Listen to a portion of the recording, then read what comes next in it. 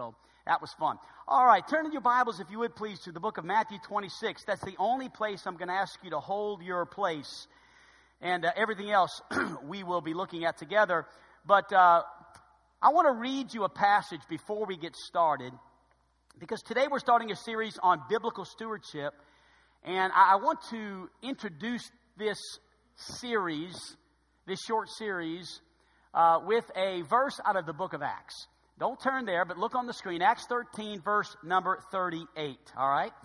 I want you to see something that was said that just gives me an incredible hope and an awesome inspiration about living the Christian life and being bondage free.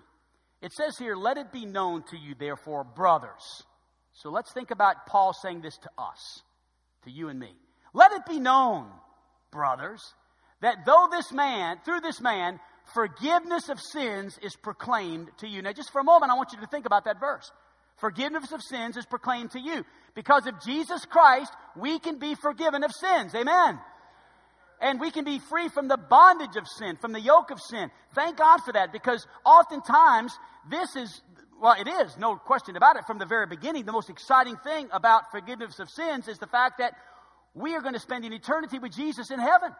So through this man, through Jesus, we have forgiveness of sins. But look at the next verse.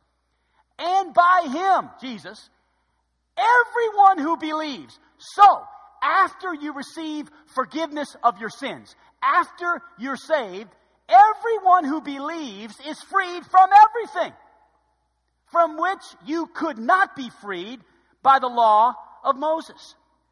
Scripture teaches us that through Jesus Christ, everyone who believes is free. Whom the Son sets free is free indeed. And Christ is in the process of setting his children free. It's the process of sanctification. It's not just I'm going to heaven when I die. It is I am being set free right now from the bondage of sin that often enslaves me. Jesus didn't rise from the dead for your justification only. Sometimes I think that's where we stop. And all we ever thank God for is, thank God for the day I got saved. That was just the beginning, church. Jesus rose to set us free from specific things that enslave us. Scholars tell us that the top three things that enslave us are money, sex, and power. We're going to talk about money today. And that's why it's so exciting to me right now as we begin this series, that in conjunction with this series, we are starting Financial Peace University, which is all about setting people free from financial bondage. I believe that God wants that for all of us. And not just those of us who have experienced some debt in our lives and are trying to get through that, but there are others who could experience victory through this exciting group that is starting on Wednesday night here in a couple of weeks. And honestly, I'm praying that God will connect that class, that wonderful program, to this message and to our hearts as we consider what God is going to do in the next few weeks in our church. I want to begin this message by saying this, that everything I have belongs to God. Everything that I have belongs to God. My family, every decision, my money, all of it. Sometimes I feel as if we have been deceived to think that, I know what belongs to God, preacher. I did it. I gave the 1/10 that belongs to God. You missed it. It all belongs to God. He asks you to give 1/10 back, but he owns it all. Every decision you make, he owns it. Every child you've been given, your family is a gift from God. It's not yours, it's God's. This is very important for us to understand, because to build a strong foundation for biblical stewardship, we must understand that it all belongs to him. And so let's talk specifically about money this morning. God's money. That's a scary statement, isn't it? God's money, because it's all God's. It's God's money. And so here are three foundational statements. The first one is simple. It's this: money is a test. Money is a test. Everything you have is something God has given you as a test of where your loyalty is, where your heart is. Everything you have. It's a test of your loyalty. You know, it's amazing how Scripture oftentimes repeats itself, and it repeats itself for emphasis. You know, when you say something more than once, it's for emphasis. You want to make sure that your children get it. You want to make sure your husband, wives, get it. Jesus said in Matthew 6:21, where your treasure is, there will your heart be also. And just in case you didn't hear it, he said at Luke chapter 12 and verse 34, where your treasure is, there will your heart be also. Everything you have is something God has given you as a test of where your loyalty is. And money should not be your greatest treasure. It's true. And to help us understand this, we're going to look at a couple of examples in Scripture. What we're going to do this morning is go to the tomb, go to the cross, and go to the life of Christ and surround ourselves with a few verses towards the end of the book of Matthew, look at two different Bible characters and how every decision they made affected their view of money. So first of all, let's look at Judas. Judas. Everything that was happening in Judas's life in Scripture flowed from how he viewed money. Everything. In fact, if you do a study of Judas yourself, you'll find that it was always connected to money. Every verse in the Bible about Judas had something to do with money. This gentleman had serious financial problems. He was in bondage to money. Matthew 26 will be on the screen, will be in front of you in your notes. This is the only passage I wanted you to see as we introduce Judas to you this morning. Look at Matthew 26, beginning in verse number 14. And here it says, then one of the 12, so what does that make him? We know right there he was a what? Disciple. Very good. He was a disciple. He was one of the 12 called Judas Iscariot. One of the interesting things you'll notice about the disciples, the 12, when they are given to us several times in a list or when they're mentioned in Scripture, oftentimes there is a relational connection to that name. For instance, Peter is most of the time referred to as the brother of Andrew. James and John are often referred to, if not every time, as the sons of Zebedee. So you see this in Scripture. Judas Iscariot, which betrayed Christ. You see it over and over again. The relational connection that is associated with Judas is betrayal. It says here, he was one of the 12 called Judas Iscariot. He went unto the chief priests. He says to them, here's what Judas said, what will ye give me if I deliver Jesus to you? How much money? What's in it for me? What's the bottom dollar? How much can I get to betray Jesus? How twisted is that? How twisted? And from that time, well, first of all, he coveted with them for 30 pieces of silver. So there's the money. You see the money? It's always money with Judas. It's always money. It's always connected to money. Every time. His attitude is always connected to his view of money. So they coveted to give him 30 pieces of silver. And from that moment, from that time, right there, he sought opportunity to betray Christ. From that moment on. So let's talk for a minute about betrayal. Nothing is more perverse than betrayal. Nothing. You can go through a bad season in a relationship. I've been through some bad seasons in relationships with my wife. We've had moments where we've disagreed and even had an argument that we had to take care of. We've had moments where we've had some tension in our relationships. I've had tension in relationships with maybe a church member, and they've had tension with me, but we've worked through it. I mean, you can just about work through anything in a relationship. But betrayal is never justified. To say to someone, here's my definition of betrayal, I used to wish you good, but now I wish you evil. I used to love you, but now I hate you. I used to care for you, but now I could care less about you. This, my friend, is betrayal. It is the most perverse thing there is. It's never justified. And Judas is going to betray Jesus with a kiss. Come here, Caroline, for a second. Let me just tell you. I love my wife, and I'm going to give her a kiss. Come here, honey. Oh, yeah. Well, she doesn't want to give me a kiss right now. Now, don't worry. Here we go. That's to be continued, by the way. And you can be seated. Now, there's a lot of people in this building. I would give Joe a kiss. I would give Zoe a kiss. I mean, honestly, I've got some people I love very much, and a kiss is one of the greatest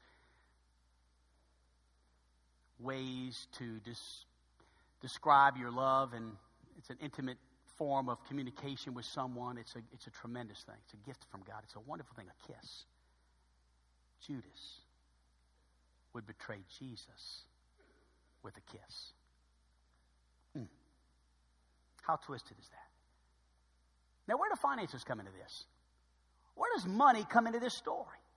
Well, according to John chapter 13 and verse 29 on the screen, we're going to see something about Judas. Judas was in charge of the operating budget of this group called the disciples, the 12, and Jesus. For some of them thought because Judas had the bag. That's what Judas held. He always held the bag. He always held the money. He was in charge of the money.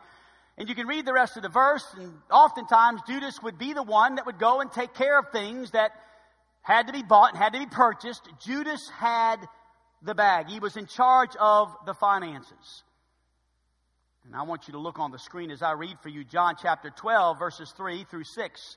Here is a story of Judas's view of money.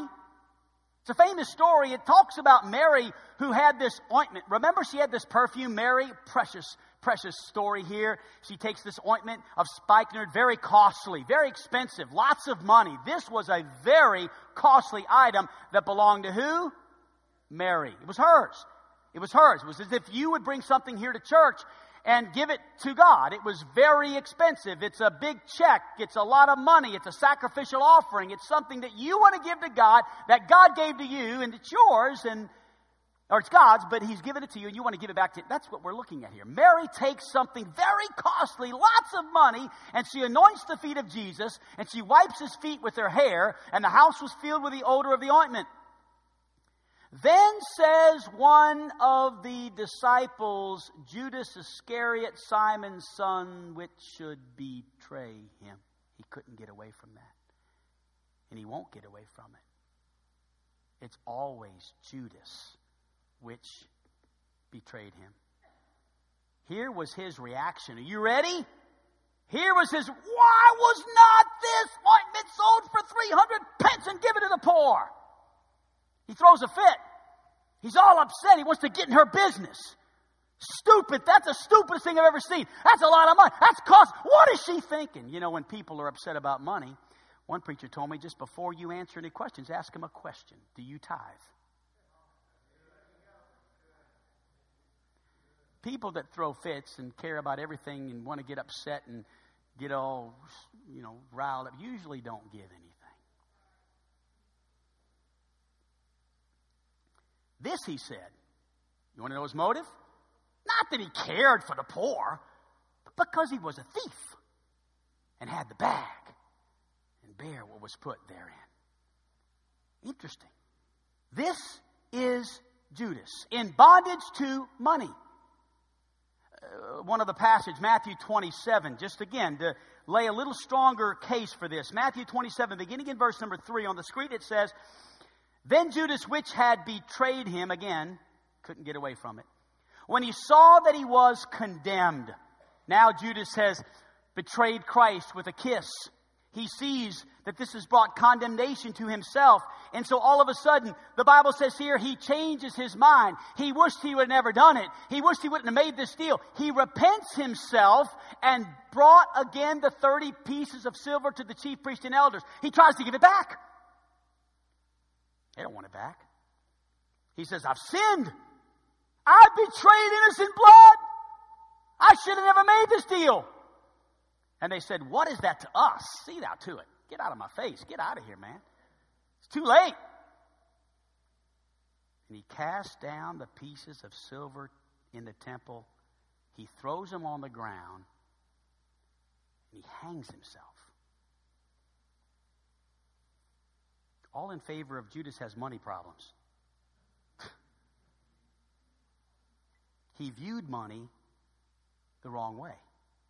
He viewed it horizontally. He viewed it laying treasures on earth. What's in it for me? He viewed it horizontally as something to use to advantage himself.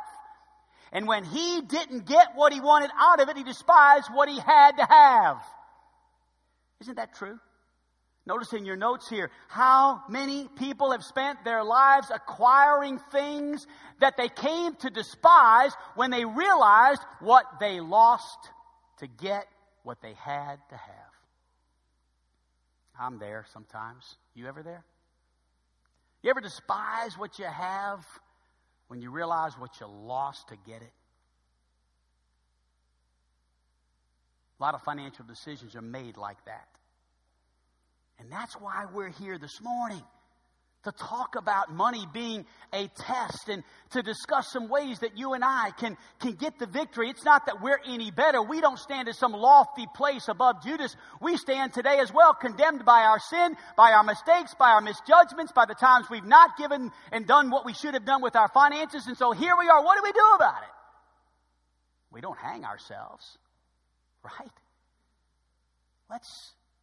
Let's go to Scripture. Let's find out why is money a test? Well, let's get personal for just a minute. If you were to take your wallet, man, it would be probably in your back pocket, ladies, in your purse. If you were to take your wallet, hold it close just for a moment, because that's pretty much what one of the closest things we hold to our hearts is our money. I want you to take a personal test here. Money is a test of your work ethic. Your work ethic. And it starts there, doesn't it? If a man doesn't work, he shouldn't eat. I find there's a lot of young people that struggle with work ethic. I find, too, there's a lot of people just in general. But I see a generation of young people that just don't know how to work, pay bills. And we see it in our college sometimes. Work ethic. How hard do you work? Money is a test of that. Secondly, money is a test of self-control. Now, I say that to say this. You may work hard, and that's a wonderful thing, and you may earn money. But I want you to know that until I learn how to control my money, how to get in control, and to be in control of the money that God's given me, you'll never live in victory financially until you spend less than you make. So money is a test of our self-control. Number 3, money is a test of your integrity. So now it gets stronger. This is a test we're taking. Money is a test. Integrity meaning this. How did you get what you have? The integrity of your income. That's why gambling is wrong. And I won't go into it. The gambling, especially at a large scale, it's very addictive. That's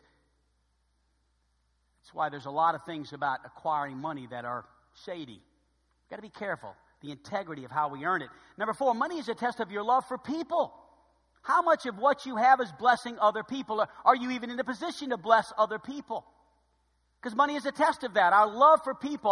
I'm thinking about some of our dear missionaries out of our church that we have the opportunity to give to on a weekly basis. And what a joy it is to give. In fact, it's exciting because for the very first time in 25 years, praise God, I'm preaching a message on stewardship and finances, which, by the way, if you look over the history of 25 years, I've done this just a handful of times.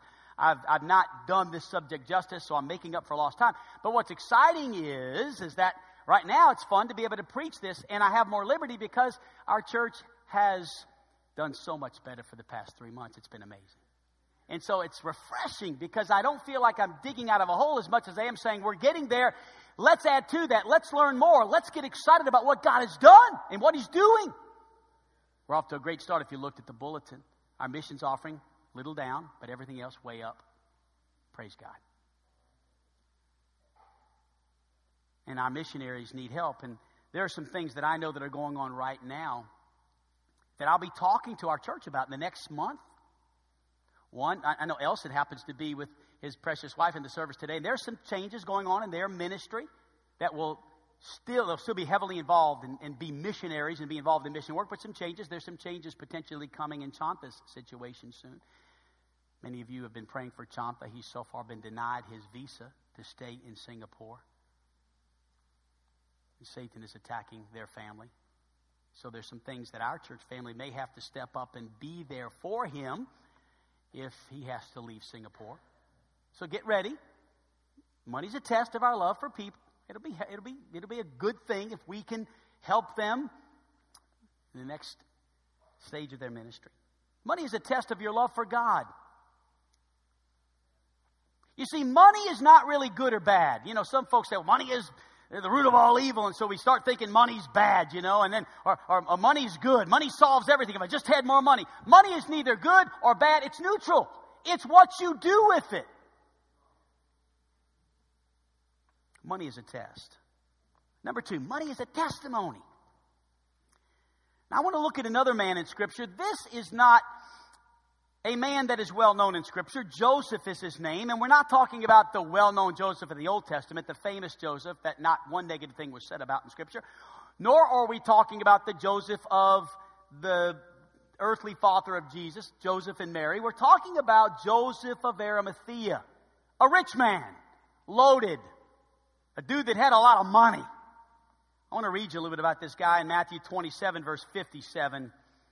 It says that when even was come, here we are, Jesus Christ had already been crucified, and it was time for him to be removed from the cross.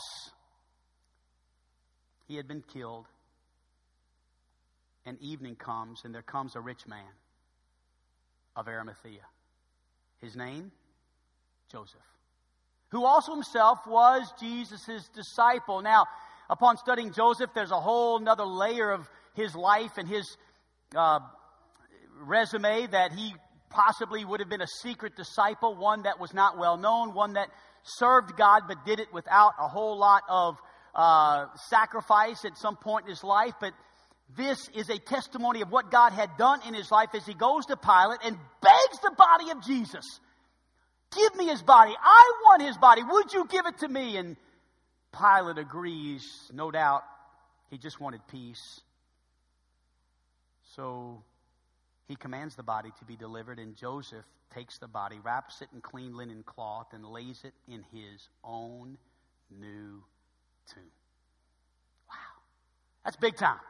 That's a valuable possession. I mean, here's a tomb, a new tomb, a tomb that had been hewn out of rock. Tombs were basically back then rooms that were hewn, if you will, H-E-W-N, meaning carved out of rock. And he gives Jesus his tomb. An act of humility, a testimony of generosity. Would not you agree with me? What an amazing testimony of a wealthy man giving something that was very important and expensive to him for Jesus. Money is a testimony. And I'm convinced that what God is doing in our church right now is setting us up as a congregation to be a testimony. But bondage will keep you from having a testimony. And so therefore, we have been given this opportunity. We've had it before, years ago, Financial Peace University. Why is this so important? Is it just some small group? Is it just some deal where we're getting to... No, this is life-changing. This is something that could change the direction of your family, of my family, of your finances, of my finances, of a young person's life who is not in debt, and they're very young in their finances, like my son who recently, at age 23, purchased a brand new house, and for the most part is debt-free other than that, and has done a good job with his finances, but yet still, even someone like that can learn about how he can handle his money and save his money to a degree that maybe he wouldn't learn any other way. This is an amazing program that started in a living room with a handful of people and a little presentation, and now is spread to over 1.5 million people around the world. God has gifted this program, this scriptural, biblical program, to set people free. And I'm convinced that what God is doing in our church could be greatly connected to the testimony of being free from the bondage of money. John and Bridget Clowers took this class when Gospel Light had it the last time. And they experienced that freedom, and they were on the Dave Ramsey Show. And so I want to show you a video, one more advertisement of this program. I want you to see a 1.5-minute video of Dave Ramsey just giving you a little taste of what it's like to be in this class and to learn from him and what God's given him. And then also I want you to hear John and Bridget's testimony of what God did for them live on radio with Dave Ramsey. So listen. Financial Peace University began about 20 years ago, and now today we've had over 1.5 million families go through this course. This is the place where we start happening to our money, where we start aiming our dollars at our goals. You got to make your money behave. You work too hard to get to the end of your life and be broke. There's a massive group of people out there trying to sell you stuff. They want to interrupt your plans. Don't cash out your 401k. I know your 401k looks like a 201k. Remain calm. The only people that get hurt on a roller coaster are those that jump off. God's all in this thing. He's all about fixing you. He's all about fixing me. There's a redemption story built into this whole thing. And every time I give, every time I understand I'm not an owner, I move along that spectrum from selfish to selfless. Now, this is a boot camp. I'm your coach. I've had some good coaches, and they lit me up a time or two, but it caused me to go places I couldn't go otherwise. You change your life when you get sick and tired of being sick and tired, or you say, I've had it. This is how you get out of debt. You got to run for your life. You got to run. You got to bust it. You got to go like your life depends on it. What would happen to the kingdom of God if the people of God were out of debt? How much of this world could we as believers change?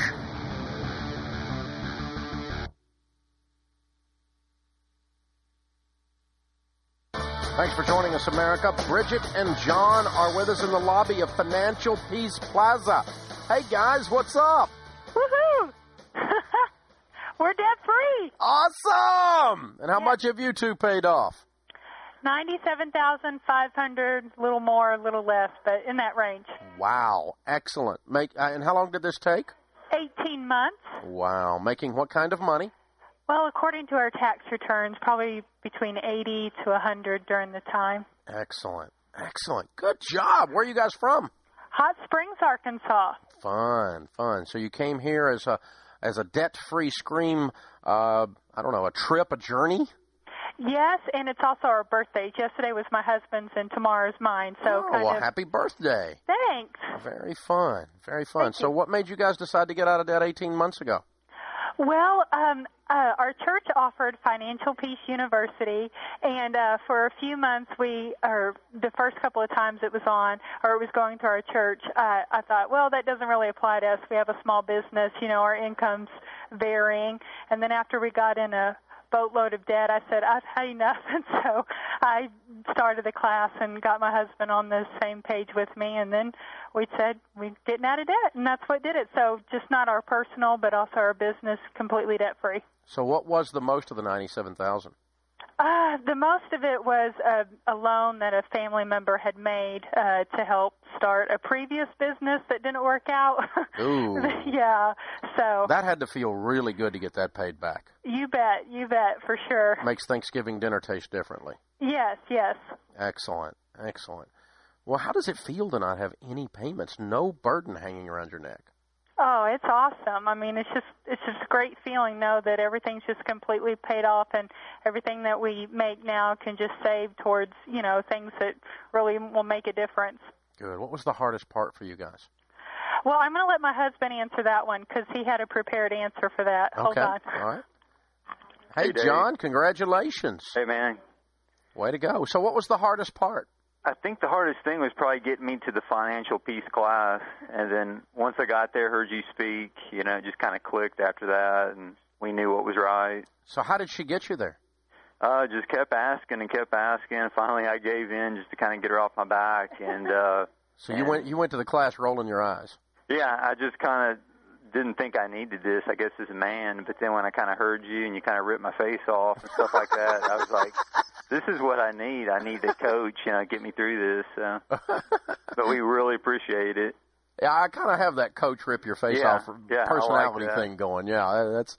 But I got to tell you, dude, I was telling somebody the other day, we were talking about Financial Peace University and how the church interacts with it, or how the marketplace. When we teach it in corporate world, it's called financial wellness, and it's a little different thing. But still, I would be that guy if it was me.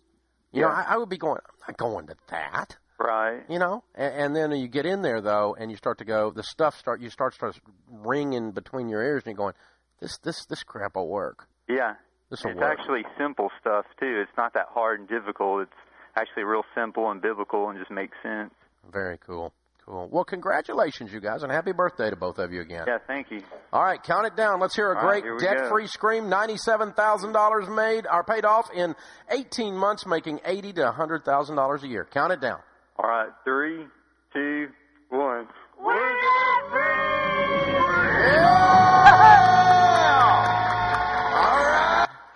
Congratulations, Bridget and John, and thank you for hosting the class, the preview class on the 18th. It's going to be amazing, and they have experienced that freedom. And I want to tell you something. I'm not ashamed to stand here and tell you that I am emphasizing this. I went to the elders. I said, guys, I want your thoughts, your approval, your insight, and each one of them said, Eric, this is okay. This is a good thing. Emphasizing this. Scripture, listen, if you study Scripture for yourself, you'll find out there is so much about money that we hardly talk about it in the church. And what happens is our people continue to live in debt, to car payments, to credit card payments. We just ignore it. We don't address it. And yet we have a book with the answers and a man who's developed a class that can help us get a plan to get out of debt. And what an opportunity we have. And what's amazing is I have spent my life preaching on the subject of money in one area. And I apologize. One area only.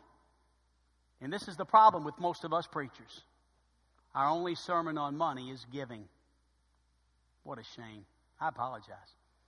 He's always preaching on giving. Here we hear another. And I don't always preach on giving, and nobody can say that about me. But I guarantee you, when I did preach on money, it was about giving, and that's a shame because Scripture has so much more about money than just giving it. There's stuff in here about saving it, stuff here about spending it, stuff here about earning it.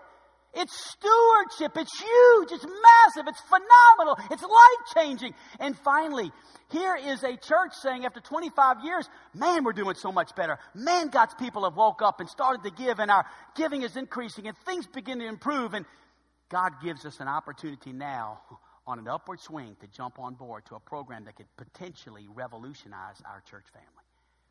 What would it be like if every member of our church were out of debt? I guarantee you we could make an impact on this world and this community. So some thoughts. And I'm going to be taking that class on Wednesday night as well. And I'm excited about it. Money is a test. Money is a testimony. Money is a tool. And I'll finish. Money is a tool. What kind of tool is it? Well, money is a tool in this respect. Again, we said it. We'll say it again in closing here. It is what you do with it. It's a tool. God gives you money as a tool to do something with. And what are you doing with it? Well, there's a word in Scripture that best describes money. It's a beautiful word. It's not money. Money's kind of an ugly word. Money is a word that people are afraid of. Money is a word that kind of rubs people wrong or rubs people right. Money is not the best word for money. The best word for money is stewardship. That's God's word. That's the biblical word. 1 Corinthians 4:2 puts it like this. Moreover, it is required in stewards that a man be found faithful. Faithful. That word faithful is an important word.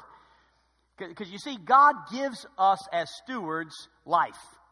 And He says, what are you going to do with the life I've given you?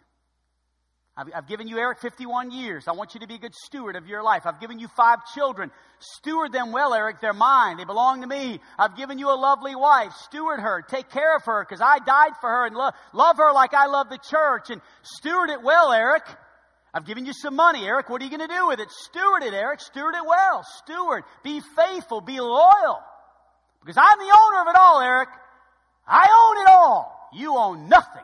I own everything. Yes, sir, God, you're right. So therefore, here is my definition of stewardship for the next few weeks. A steward owns nothing. God is the owner. And what He gives to us, your house, your car, your finances, your job, your family, you steward over.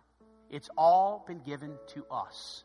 and we will give an answer for it. That is my definition of stewardship. It's a tool. What will we do? I'm so grateful for the examples that God's given me in my life, and the people that God's given me. I unfortunately, when it comes to the family and marriage, rather, I didn't have that example in my home. My mom and dad were divorced when I was very young. I didn't have the privilege of growing up in a home where mom and dad loved each other. And so I didn't get my example from that. But I do thank the Lord that my dad did teach me how to work. He taught me a work ethic. And I remember working for him when I was 10 years old in an old furniture warehouse that he worked in. And I was on a forklift when I was like 11 or 12 years of age. And then I came to Hot Springs and got saved and worked for a grocery store, Sanders Grocery on Park Avenue. Some of you old timers remember Sanders.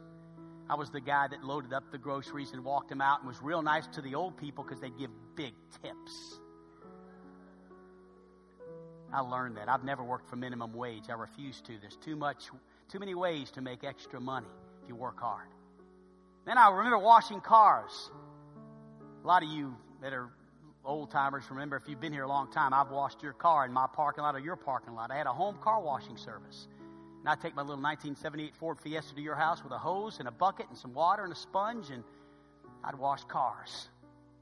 I remember getting a job at Sears and Roebuck and working all my way through college and into my married years. I mean, hard work is important. But there were some things I didn't learn. There were some areas of finances I didn't learn, and I've been blessed by people in this church that have helped me and guided me, and now elders that are helping, and now Financial Peace University. I'm simply saying this. I think all of us here today could use some help. I don't think there's anybody here today that could just wipe their hands clean and say, I don't need any instruction in this area. I'm asking God, in whatever area of your finances you need Him to come and instruct and convict and help and clean, that God would do it in the next few weeks. That God would help this series of messages revolutionize our budget, our finances personally as a church. I'm praying for God to change our view of money. I'm asking God to give us Josephs and not Judases. Will a man rob God? Yet you've robbed me, God says. I want to be a Joseph. I want to be generous. I want to be somebody who can put myself in a position to be more generous and more humble in what God's given me. So these are some thoughts. And I'm speaking today to a church that's been hitting a home run for about 3 months. I mean, all of us have. It's been amazing what God has done, how He's turned around things. But this is a subject in Scripture that I think is very, very important. And so I'm challenging every one of you in this invitation time to pray about that class. It's a preview class. It's on a Wednesday night. John and Bridget will just basically present the opening presentation, and then you'll decide if you want to take it or not. Some of you would have to leave your Wednesday small group. I'm going to be leaving my Bible study for this. Some of my guys might come with me. I don't know. Those that stay, we'll have a Bible study for you on Wednesday nights, but I'll be with Bridget and John. I can't wait. I believe there's some young people that I think Mo's going to have to figure out what he wants to do. It's on Wednesday night. He might want to consider some of the young people that would want to at least watch the video or show it in here. Who knows? We'll figure it out. But I believe this is a great opportunity, and I just felt like it deserved more time in promoting it, Bridget, than just an announcement. I think it's that life-changing. Now, in addition to that, maybe you're here today and you say, well, there's no way I can go to that class, preacher, so what do I do? Well, that's okay. What is God telling you? What is God talking to you about this morning? How is He convicting you? What is the Holy Spirit saying to you this morning about these thoughts, these scriptures? Let the Holy Spirit do it. Man, listen, I close my Bible every Sunday after 30, 35 minutes and it's over. I mean, the small groups take it from there, and I'm just asking God every week, Lord, give me in this window of time the exact message, the scriptures, exactly what you want our church to have, that we might grow and become more like your Son, Jesus. If you're here today and you've never been saved,